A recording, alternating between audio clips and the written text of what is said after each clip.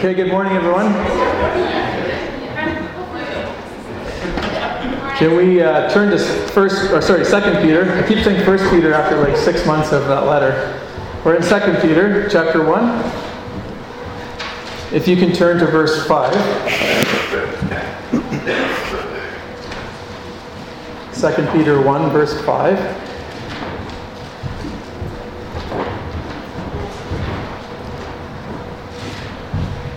Why don't we stand as our custom and read together from the Scriptures. Now for this very reason also, applying all diligence, in your faith supply moral excellence, and in your moral excellence, knowledge, and in your knowledge, self-control, and in your self-control, perseverance, and in your perseverance, godliness, and in your godliness, brotherly kindness, and in your brotherly kindness, love. For if these qualities are yours and are increasing, they render you neither useless nor unfruitful in the true knowledge of our Lord Jesus Christ. Let's pray. God, we thank you for this rich letter, and we know how blessed we were to learn from you in 1 Peter, and we're once again blessed to learn from you in the second letter that Peter wrote. He deals with a lot of different subject matter, Lord, in this letter because he's dealing with different issues that apply to our church today, not only in the secular culture we live in, but also in our own lives as Christians and how we relate to you. Today's message is really not so much about evangelism or about the world out there. It's about us and where we're at with you, God. I pray your Spirit would move in this church and start to speak to all of us, including myself, the areas of our lives where we need to be encouraged and also where we need to grow. And I just pray that you'd just work in us right now and that we're sensitive to you in that work. So I look forward to our time together as a family in Christ's name. Please sit down.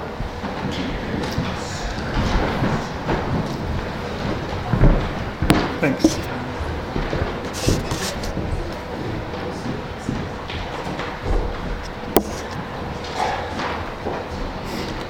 Normally I give a little bit of an introduction. Today we're just going to jump right in. Notice that in verse 5, Peter begins by saying, now for this very reason also. What Peter is doing here, of course, is linking some additional instruction with what he had just previously taught in verse 4, which you will remember from last week all had to do with the magnificent promises that God had granted us the minute we became Christians by receiving Jesus Christ as our God and Savior. Promises that led not only to us receiving his divine nature in verse 4, but his divine power in verse 3. So last week's sermon was really all about God's role in our Christian journey from the moment we become Christians and continuing on as he provides us with everything we need to become spiritually mature through the presence of the Holy Spirit in us. Beginning in verse 5, however, Peter switches to our role within the Christian journey. So God has his and we have ours. And he starts to lay out what's expected from us as followers of him. And what we're going to learn from Peter today is that even though we are initially saved by grace alone, we are not to sit back and become complacent in how we live out and express that new relationship in Christ. We're to make every effort to come alongside what God has already done in our lives. And so Peter begins in verse 5 by saying, for this reason also apply all diligence. And then he begins to list out 7 characteristics or attributes that he wants us to pursue and possess in relation to what God's already given us. Commentaries call this list the staircase of faith, or a ladder of faith. So if you want to put a mental picture in your head, you're going to have those 2 images. So let's deal with the first characteristic.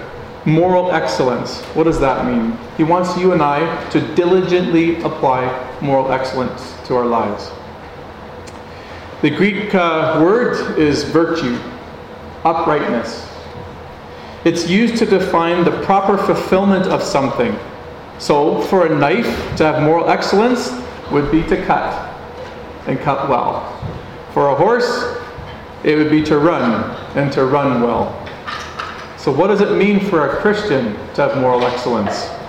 But what's really great is that we get a glimpse into this in verse 3, because Peter defines Jesus' characteristics as two characteristics of Jesus.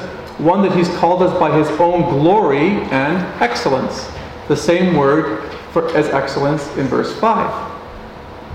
For us then, to be morally excellent, we are to strive to possess the same virtues and qualities as Jesus Christ himself. You want to know what it is to be morally excellent? Line up with Jesus Christ and what he holds to be valuable, true, and the way he thinks and the way he lives. The Apostle Paul understood this in 1 Corinthians 11. He said, "Be imitators of me as I am of Christ." Strive for moral excellence, Paul says. You can copy me, but remember who I copied first.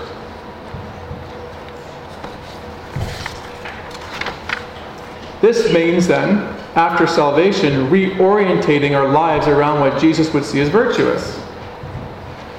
Looking to see what he thinks is morally and ethically right, and starting to strive for those characteristics. In many instances, this will be a huge departure from what we used to think before we were saved. But it also requires a huge departure from what we currently think as we are saved. Because none of us automatically, even as Christians, line up with everything God thinks. Yes, we're forgiven of sin, but we have a pattern of old thinking, of old life to overcome. And so as we get put into different situations, we're thinking, oh, how would Jesus think about this? And what would he do here? And so on. And we're to pattern ourselves after him and strive for those same virtues. Can I give you an example I think is really powerful? Zacchaeus in Luke 19. Zacchaeus is a tax collector. What's he done his whole life? Basically, he's extorted people. He's took money from the Jewish people, given it to the Romans as part of his job, but he's gone above and beyond, and he's stolen from people, his own Jewish people, to get wealthy. And tax collectors were wealthy. Levi, when he became a Christian, when Jesus called him, went to his house, they had a massive party there. He had a giant place, and he could hold lots of people. He had done well as a tax collector. But listen to Zacchaeus' words when he becomes saved, and he reorients himself around what grace has done in his life. He says this, "Here and now I give half of my possessions to the poor, and if I have cheated anybody out of anything, I will pay back 4 times the amount." Jesus said to him, "Today salvation has come to this house." Why? This guy is showing genuine repentance by reorientating his life to the virtues that Christ would see as commendable. And Jesus says, I buy in right exactly with what you're saying, Zacchaeus. You're right on the money. And see, for us, that's scary sometimes, right? Because it means leaving behind what we are familiar with in terms of our thinking and what we're accustomed to. That means then that we're going to have to face potential rejection from those around us who used to think like us, who had their version of moral excellence, and now we take our cues from Jesus. We're going to have to take a stand for Jesus Christ in certain situations, and it might cause some tension. But we're called to be morally excellent. I'll give you one that God's been working in my own life, and for whatever reason it comes up over and over and over again. But one of the things that happened in my past before I was a Christian, and even when I became a Christian, is I love retaliation. I love it. I love to get justice. If you do me wrong, I'm going to get you wrong. Do you wrong as well. And the thing about me is I'm very quick on my feet with my sarcasm. I'm very quick with my mouth, very quick at my words, and I know how to put people in their place very quickly, all in a very humoristic way or aggressive way. I've had so many opportunities in the last month alone in public, from parking lots to walking past people's houses and neighborhoods, where I've been lashed out at for various things that I supposedly did. And everything in my flesh rises up to retaliate and tell them off. And the Spirit says, wait a minute, Andrew, I've got moral excellence for you. I've got a new way for you to think. Because who knows, they might end up one day in your church. And they're going to go, I remember that guy, and I'm out of here. Second category, knowledge. says, in your moral excellence, knowledge. There's two different words for knowledge in this letter. Epignosis and gnosis. Epignosis is theoretical knowledge. Okay, intellectual knowledge. Gnosis is more practical knowledge, hands-on. So the knowledge here is talking about practical knowledge, common sense knowledge, knowing what to do in a particular situation based on what you know from Scripture and what God's taught you. It's the ability to make wiser decisions in life as a Christian because of what God's revealed to you. And you and I have met people like that, where when you're going through a situation in life, these people seem to always have an answer from the Scriptures on how to handle life situations. They know how to parent. They know how to handle money. They know how to be in marriage. They know how to handle conflict. And they can turn to the Bible and say, God says this, God says that, God says this, and let me tell you how He's worked these things out in my own life. Practical knowledge coming from the Scriptures and how to live life out. And Peter encourages all believers to acquire that virtue. Again, you're saved by grace initially, but you don't become wise in the Lord's ways just because you're saved. You have to strive for, you have to pursue that kind of knowledge. You have to have internal hunger to go deeper and be a pursuer of truth. See, if you seek for this kind of knowledge, it's an antidote for spiritual stagnation. Are you spiritually stagnant lately? How much do you hunger to know more of God's ways and the way to live out your life? I think of the Bereans in Acts 17:11, who are defined as being more noble-minded than the Thessalonians because they received the word with great eagerness, examining the Scriptures daily to see if the things Paul was teaching were true. Again, do we pursue knowledge as a church, friends, in the area of parenting? Do you seek after God's wisdom in parenting? Do you seek after God's wisdom in how to handle your finances? Do you seek after God's wisdom in dealing with conflict? Do you seek after His wisdom in how to defend your faith? And so on and so forth. The next characteristic on the ladder, or the staircase, is that of self-control. That's the Greek word temperance. Really, in our language, the synonym would be restraint. Restraint. This is not allowing anything to master you. It's the ability to say no to yourself. The ability to say no to yourself. That's self-control. I like what Michael Green says, like one of my commentators I read. He says, self-control is controlling your passions instead of being controlled by them. Isn't that good? Instead of being controlled by passions, you control them. I think Peter mentions this probably because of the false teachers in the book. Remember, the false teachers, they have no self-control themselves. In chapter 2, verse 10, they're called indulgers in the flesh. Indulgers in the flesh. And if you read 1 John, you can see 3 categories of flesh being laid out there. But the thing about these guys is they also taught others to do the same. They taught them to pursue their own passions. And they said, you're saved by grace, so now go and pursue your own passions. That's okay with God. And Peter says, no, a Christian life is to be marked by self-control. The ability to say no. I got one this week. I got tested in this category. So Janice and I, as you know, many of you know, are looking to buy a trailer. And we've been shopping on Kijiji and different dealerships. And we have a budget.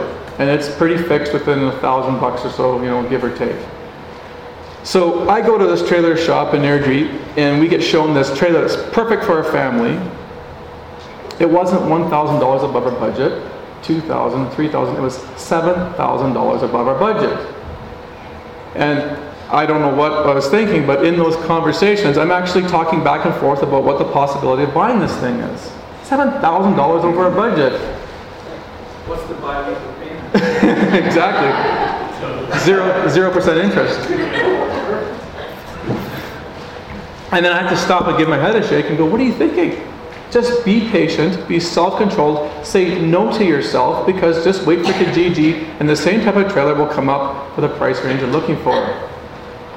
But the flesh in the moment says, you need that, you deserve that, you should have that, and I gave me all these cash scenarios to Actually, Denise and I did it. We came up with all the kind of scenarios. If we sold this, bought this, sold this, we could probably do this. And I'm like, no, let's just stick to the original plan. And we set it in December and not let the flesh rise up.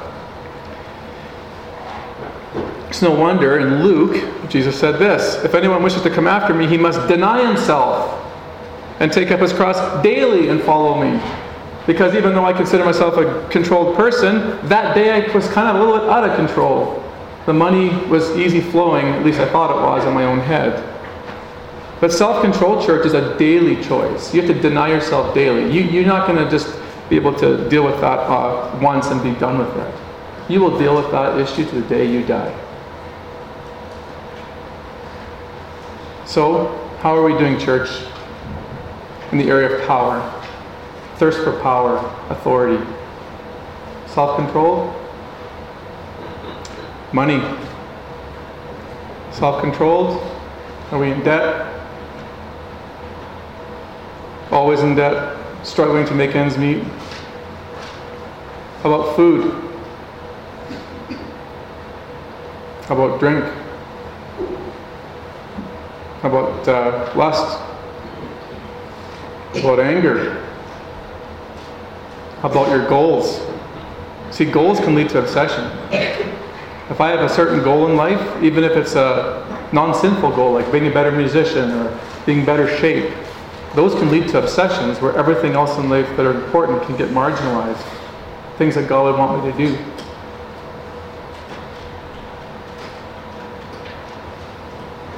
It might be okay to pursue health goals, to try to be the best athlete I can be or something like that. But what if I forsake my children on a regular basis to accomplish it? It's the ability to say no. It's no wonder Peter has to tell us to be diligent. How about perseverance? Fourth characteristic. This is the Greek word steadfastness, patient endurance.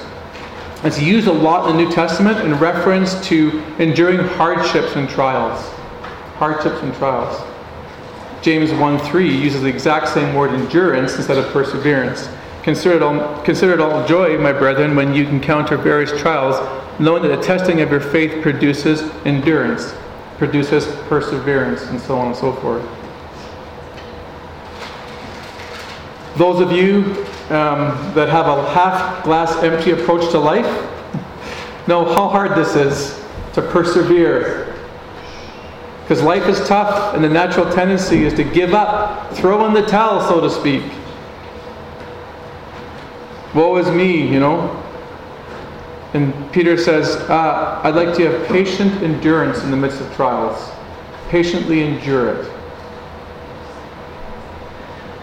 He wants us to grow and mature in this area so we can develop a temperate mind that is unmoved by difficulty and distress.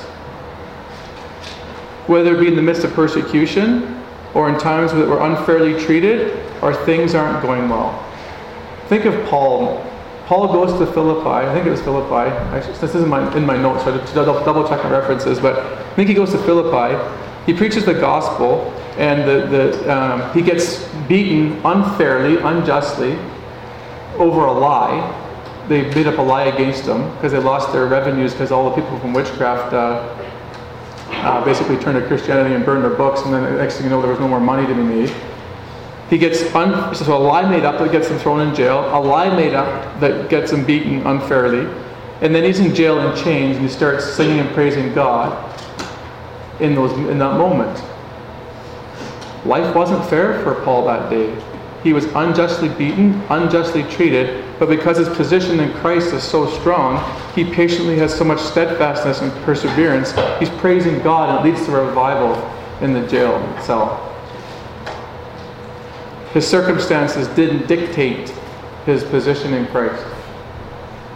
He patiently endured and had steadfastness and perseverance in the midst of hardship and trial.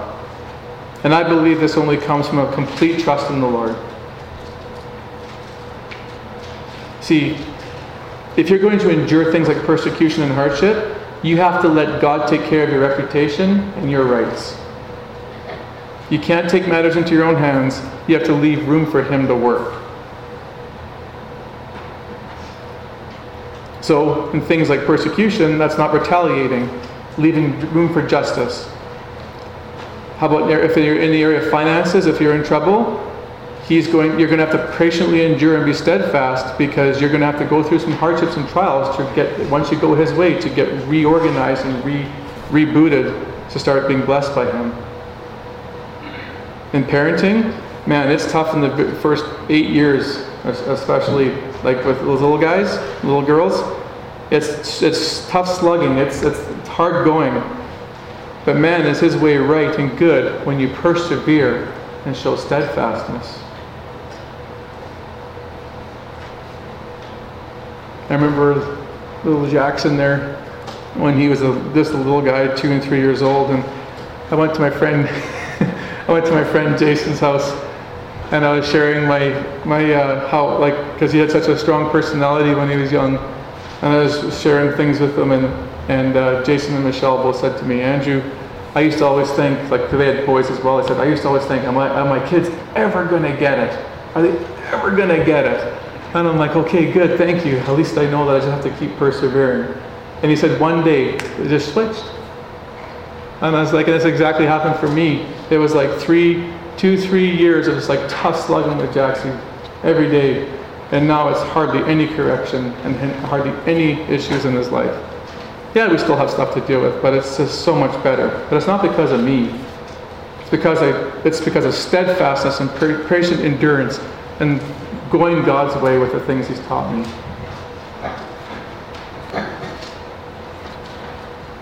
Fifth, godliness.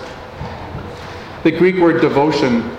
This all has to do with our behavior, how we live as Christians.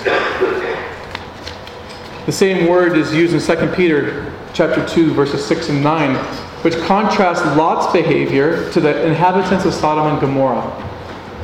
And there, the inhabitants of Sodom and Gomorrah are defined as ungodly, and Lot is defined as godly. It's the same word, root word for godliness. See, Peter again is saying it's not just enough to be forgiven of sin as a Christian mindset.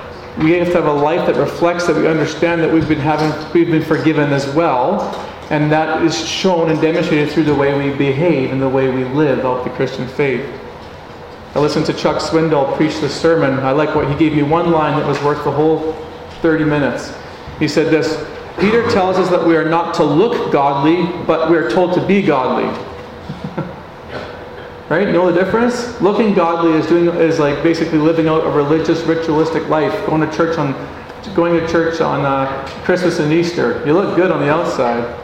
He says, no, you're not to look godly, you're told to be godly. That's reflected daily by denying yourself daily. And it's the way you live and behave. That's why Jesus himself said, if you love me, you will obey my commands. In 1 John, when John writes this in chapter 2, verse 3, the one who says I have come to know him and does not keep his commands is a liar. Ooh, that's a pretty strong word. And the truth is not in him. But they understood that obedience and faith with the Lord is reflected by behavior in the Lord. Now it's important to remember God's grace and patience in this as well, because he knows that spiritual growth takes time. He doesn't expect you in the first month of Christianity to look like someone who's walking with the Lord for 20 years. We're not saying that. But what we are saying is this, that godliness needs to be part of your new normal as a Christian. I'll say that again. Godliness needs to be part of your new normal as a Christian. It's a process, but you have to have a mindset towards that's the end goal. That's the maturing process. I love what I'll just leave it at that. Never mind. Yeah. 6, brotherly kindness. The word Philadelphia, which means brotherly love. It's funny because if you watch the Philadelphia Flyers over the last 30 years, they're not exactly known for brotherly love. But brotherly love, the word Philadelphia. This is actually love within the Christian context, within the Christian community. Okay? That's an important distinction from love outside the Christian community. It's not that Peter is condoning loving everybody, because he's going to get to that soon here. But the focus here is inside the church, inside the community of believers, inside those who share the same faith with you. John says this, we love because he first loved us. If anyone says, I love God, and hates his brother, now brother's Christian brother, not brother mankind brother, he is a liar. Ooh, another liar comment. For the one who does not love his brother whom he has seen cannot love God whom he has not seen. God's saying this, or John's saying this, the way you treat your fellow brother in Christ, your sister in Christ, is proof of how you're connected to God. And remember in 1 Peter, 2 times, chapter 1 verse 22 and 4 verse 8, we're told to fervently love one another from the heart. Now, I remember the Greek word for that. It's the same word as used for a horse or an animal, like a muscle that's under strain. So a muscle that's stretched to its fullest capacity under tension. So think of a weightlifter or an Olympic athlete in their final moments. That's the kind of love he's calling for. And of course he has to call for that kind, because you and I aren't perfect, and it's hard to love one another. We have preferences, we have idiosyncrasies, we are allowed to reflect those as part of our character. But it makes us favor other people in the church more than others because of those idiosyncrasies and preferences. But even if they sin against you too, which they can do, we have to be able to overlook those wrongs. And it takes a straining muscle kind of love to do that. But God says we have to do that. We have to love one another, because if we don't, we make ourselves out to be a liar. So to accomplish this, then we have to overlook preferences, overlook wrongs, put others' needs above our own, and see the other as more important than ourselves. I'll leave you with a story on this one. So Dan and I, as you know, meet every Wednesday at Starbucks. He was sharing a story with me, a woman at church, a couple of weeks ago. This woman hardly ever speaks in the dialogue after the sermon, and she's fairly quiet. And after a sermon, she asked Dan if she could actually stand up and speak. And nobody stands up and speaks either, really, hardly ever. Most people sit in their chair and speak. And Dan said to me, Andrew, I was like, oh no, what's she going to say? I'm just kind of nervous about what's going to come out of her mouth. Well, what happened was, she'd been dealing with some personal issues in her life, struggling with some anxieties and some insecurities. But two or three women at Pine Ridge had come behind her as she was working through these issues as a new member to Pine Ridge, and it helped her really walk through these issues, and it really stood by her. And she just wanted to stand up and give thanks to the Pine Ridge community for their support in her life, helping her through these issues. She sat down and the church erupted in applause. Dan didn't say, let's all clap now. The church spontaneously erupted. Why? Because Pine Ridge didn't even know that those maybe 2-3 ladies, there's 100 people there, they didn't know those 2-3 ladies were helping out this woman's life. But when she publicly thanked the church for their brotherly love, the church knew exactly what to do in response. It was their way of saying, thank you, God, for changing us, and they've made this place a place where people can come and feel appreciated and cared for. May that be said of our church as we continue to move forward. In John 13:35, Jesus makes this very clear. When we operate that way, it's actually a witnessing tool. He says, by this if you love one another this way, by this the world will know that they're connected to me. We want it when non-Christians come in our doors that they go, I don't have that when I leave this church. If something happens, I don't know what it is or who it is, but something happens in this building that I don't get when I go back home, when I go to work and go out with my friends. What is that? Or who is that? And we just say, that's the love of Jesus Christ flowing out of us. It's a witnessing tool. 7th attribute, love. While brotherly kindness can be defined as Philadelphia, this love is agape love. The kind of love that God has for us. It's selfless. It's self-sacrificial. It's the kind that will lay down your life for someone else. And it's the kind that will require you to put your feelings aside, because your feelings will tell you not to love in many instances like this. When there's someone you don't really care for who's mistreated you, and you're to love them self-sacrificially, your feelings won't line up with that. But God says, that's the kind of love I'm looking for from you. You're to love your enemies. So this is not a feeling-based love, although it's great when they line up with feelings. This is an action-based love that's an act of the will. And it expects and requires nothing in return. You're not keeping score. You love me, I'll love you. You love me, I'll love you. This is no score, an act of the will. It doesn't matter how you feel kind of love. The same that God did for you when He sent Jesus Christ to die for your sins. And I suggest He doesn't put this at the end of His letter or at the end of the attributes by accident. Because love is the crown of all virtues in the New Testament. It's the glue that holds all other virtues together. Colossians 3:12. So, as those who have been chosen of God, holy and beloved, put on a heart of compassion, kindness, humility, gentleness, and patience, bearing with one another, and forgiving each other, whoever has a complaint against anyone, just as the Lord forgave you, so also should you. Beyond all these things, put on love, which is the perfect bond of unity. See, it wasn't me coming up with that fancy glue analogy. That's the Lord's doing in Colossians. Love, all these virtues that Paul lists, he says, put on love above all these, because that's the bond which keeps these together. Same in our list here. I believe Peter put this at the end for a reason. So we look at all these virtues. It's no wonder we need divine power to do this in verse 3. And why it takes diligence on our part. Verse 5. It's not automatic in any of us. At the same time, there's a purpose behind why Peter wants us to apply these virtues in our lives. We pick this up in verse 8. For if these qualities are yours and are increasing, they render you neither useless nor unfruitful in the true knowledge of our Lord Jesus Christ.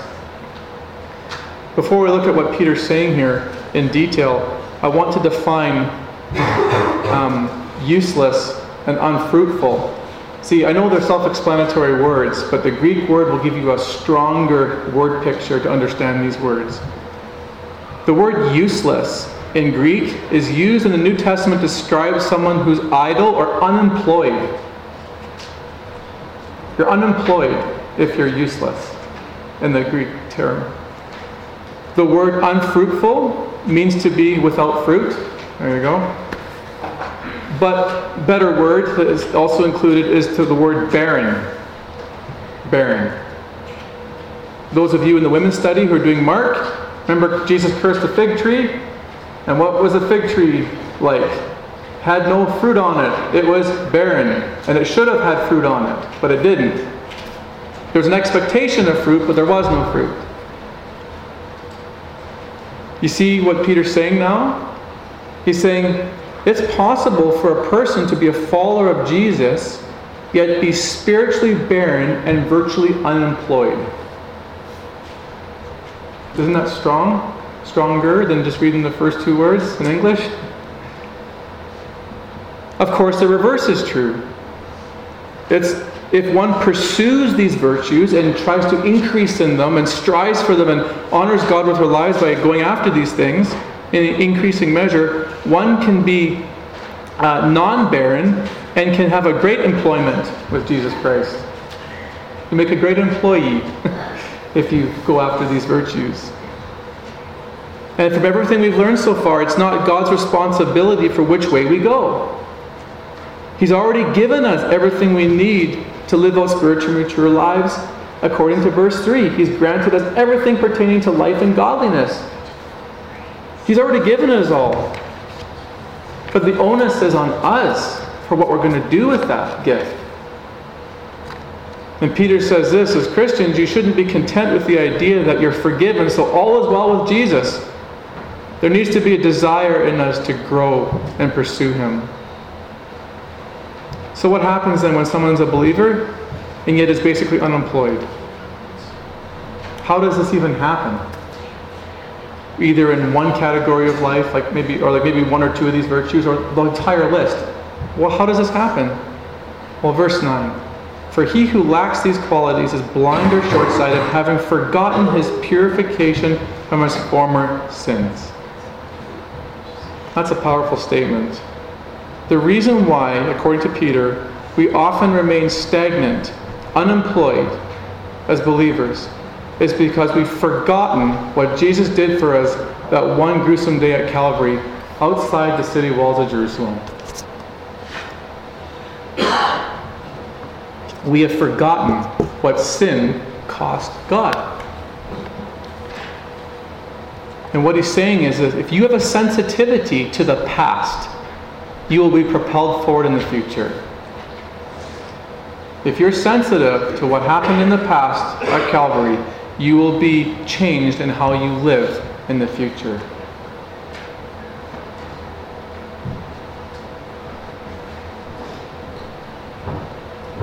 As I've been speaking this morning, perhaps some of you have realized that in one or two areas, or perhaps even all areas, I don't know, that you and I have been virtually unemployed. So I thought it'd be appropriate to take a moment to talk about the crucifixion. He says, if you have forgotten these qualities, or if you don't have these qualities, you've forgotten the crucifixion. So it would be imperative now that we remember the crucifixion. The crucifixion was a horrific form of torture, so much so that according to John Kostenberger, no Roman citizen was allowed to be executed unless the emperor mandated it. Crucifixion was reserved only for non-Roman people. The only exception of Roman, if you were to be executed as a Roman, it would only be if the emperor gave the go-ahead. You needed his permission, but it was reserved for non-Romans. That's how brutal it was. So that gives you clue number one. Clue number two, over time, Rome eventually removed it from its national policy as an execution method because it was deemed too inhumane to do anymore. Why was it so inhumane? Well, after they'd flogged you, which would have left your intestines basically hanging on the outside, your veins basically destroyed and hanging on the outside of your skin, and your muscles striated and lacerated like hamburger. After that occurred, they would lay you on the cross, which wouldn't be sanded. Don't think of a bench like this, a rough 2x4, or that would be a 2x4, it would be like a big post. The nails were driven through the hands and the feet, most likely through the wrists between the ulna and radius, not through the palm. These would become the anchor points for the human body in which the real torture would come, because every breath became a game of survival. So you wouldn't die from pain in the hands and the feet, but from absolute exhaustion and dehydration and shock. Because a person wouldn't be able to raise themselves into a position to take a deep breath. And so they would ultimately die of suffocation. Because when you're hanging down, you can't breathe, so you have to raise yourself up to get a breath. And then when you have a breath, you can't sustain the up stance because it's too fatiguing, so you have to go back down. So you're fighting for every breath as you go back up and down. And I learned something new in Israel on my trip there that I never knew before.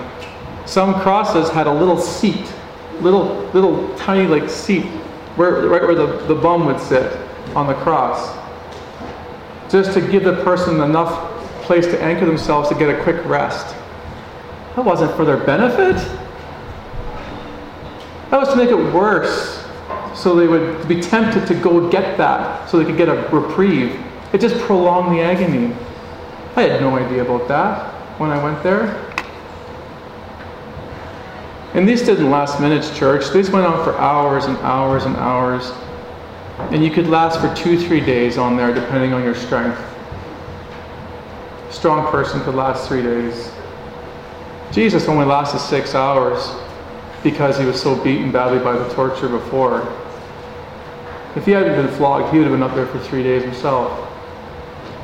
He was probably a strong man. He was a carpenter. I don't know any carpenter that's practicing carpenter that's like kind of wussy. They usually have this natural strength in them.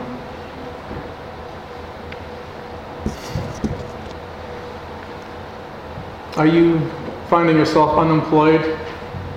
Have you forgotten what he did for you at Calvary?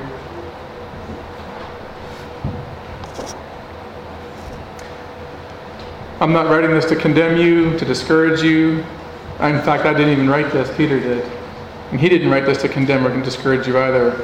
He's just telling us what it is to be a follower of Jesus Christ and what's expected of us. He's given us the grace, though, to turn things around. In His grace, we can turn things around. He's given us everything we need to turn it around. We just have to apply the tools He's given us. Sometimes we just need a little reminder and a kick in the butt to get us moving forward in these virtues. So what are the lessons? Each virtue is a lesson. I could probably just end the sermon right here and say that's good enough, you got it. But I'm just going to give you 3 that kind of cement the non-virtuous components of the sermon. They're all focused on 8 and 9. Number 1, it is possible to be a follower of Jesus and be unemployed at the same time. Even though God has given us the tools for spiritual growth, it's still up to us to use them. The reverse is true. It's possible to be a follower of Jesus and be fully employed at the same time. So you can be encouraged, or be motivated, or be convicted if need be. But the Word of God is true, and we have to deal with it accordingly. Lesson 2, even though spiritual growth is a process, it's nonetheless expected.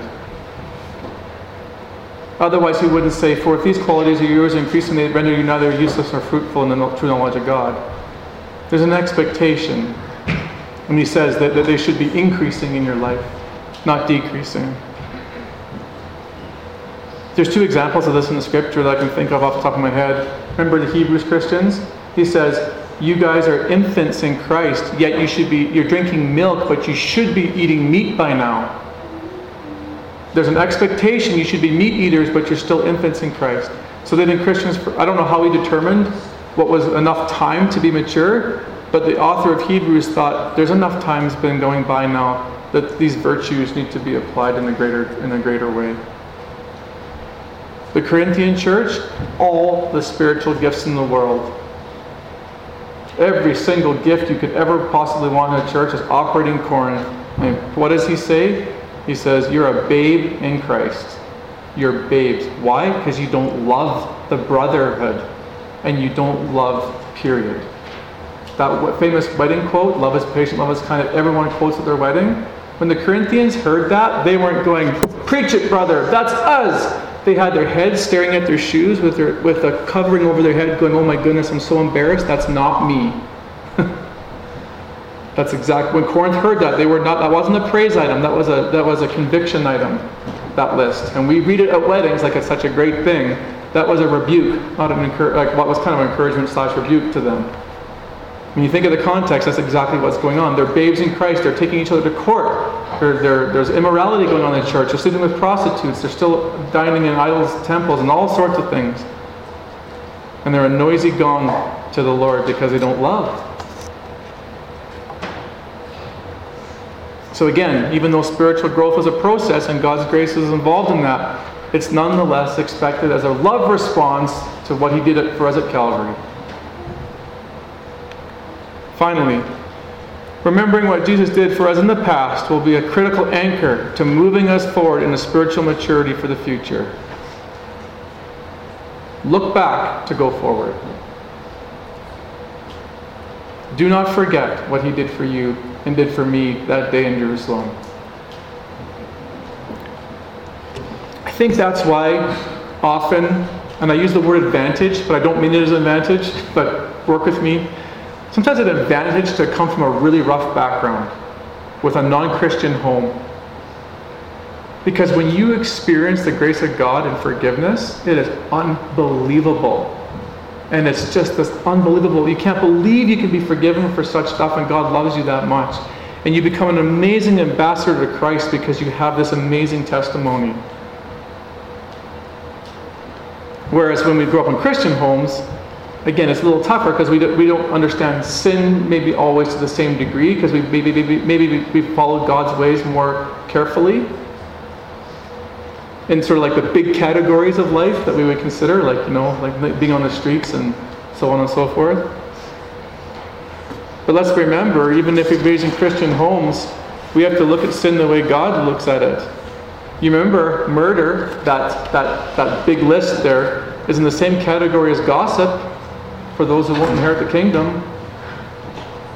But we think, well, because I was, you know, I never smoked and chewed and hang out with those who do, because I didn't do that, and all I do is gossip, I have a hard time understanding. You know, I'm good with God. I'm not according to that list. Murder and gossip's in the same category, because you're slandering someone. You're murdering somebody with your tongue. So again, remembering the past is critical for moving forward in maturity in the future.